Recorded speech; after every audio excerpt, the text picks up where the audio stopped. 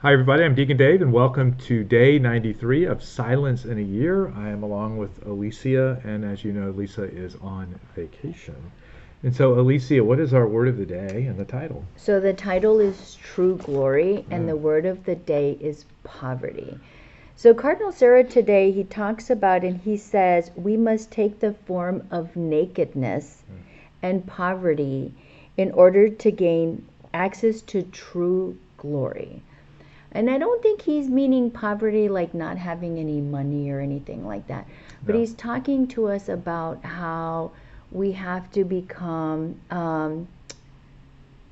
like one with Jesus. I thought immediately about Good Friday and about Jesus being crucified, and that was definitely true glory, but true poverty and nakedness in his particular state of mind.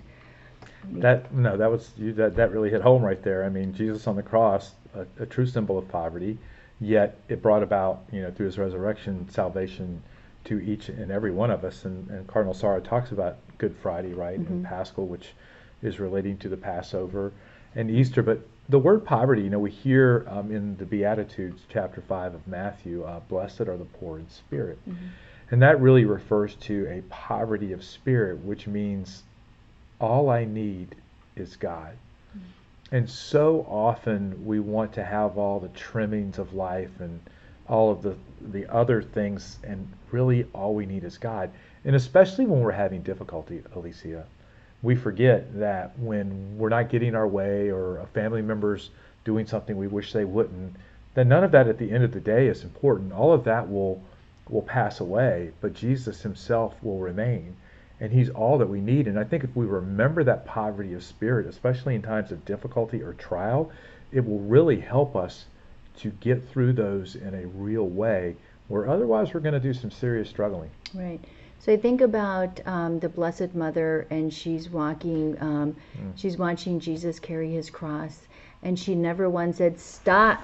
This is my son. He's innocent," or whatever. She just, we do Mary's Way of the Cross, and it just says that she just walked on quietly, or she just cried quietly. Everything was quiet, so she just held that all in her heart. Now, talk about true poverty, humility, and glory, right? That's just, I mean, you can't do anything better than that, right? Besides Jesus, I mean, that was true glory in her eyes, She said, "Yeah, it just had to be this way." right? I believe it's something along that lines is what she said. And so often in our own lives, there are certain things that are going to play out contrary, Mm-hmm. especially suffering, to what we would hope they would. And so we can either embrace those and enter into those with Jesus, or we can kick and scream. We can go into despair. We can go into a lot of areas where it wouldn't be healthy for us spiritually. And so it gets right back to poverty. Okay, God, of all of this stuff that's going on, all I need is you. I did a homily this past weekend, Alicia, and one of the things I talked about is there's Jesus who was man. The blind guy said, "Well, this man healed me." Then he said, "This prophet healed me," and then finally he called Jesus his Lord. And so I went through the differences in those three. That sometimes we treat Jesus just like he's a man, that he doesn't have any divine power. He's fully human, but he's not fully divine, right? And then the prophet is he can speak the truth in our life, but so often we know that truth, yet we still try to do it all on our own.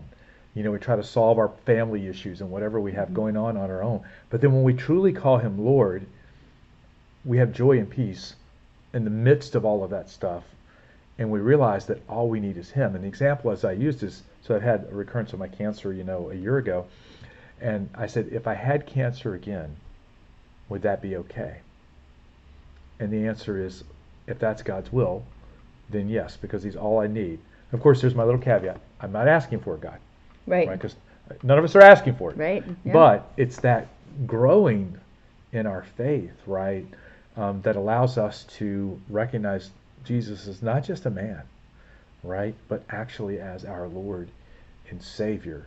And it casts an entirely different light, or should, on how we walk through this world. Yeah. That's wow. Did I Yeah. just make you speechless? You did. You did. You did. That's Wow. really scary. No, especially if we're on a podcast, right? Would you have a takeaway question then? I do. Where in your life do you need to see the beauty and the glory of God in your heart? Wow. And I think, where we see the beauty and the glory, it can be seen in anything. Hmm. I mean, that's the thing. It can be seen in anything. And sometimes it's very simplistic what that is. As I was saying that, I was thinking about my grandmother who was killed, right? And I'm like, well, wait a minute, Dave, you just lied. There's no good there's no beauty in that. The beauty in that case is that I know the type of life my grandmother lived, and I know she's at home with the Father, and that I will see her again one day. And so I think keeping our eyes on that beatific vision that we will all enjoy one day, where our intellect and our will are completely aligned with that of God, that we will not want anymore, is so important. So do you want to close us in prayer? I can. Okay. In the name of the Father, and the Son, and the Holy Spirit. Amen. Come, Holy Spirit. Good and gracious God, we thank you for the poverty that you show us through your glory.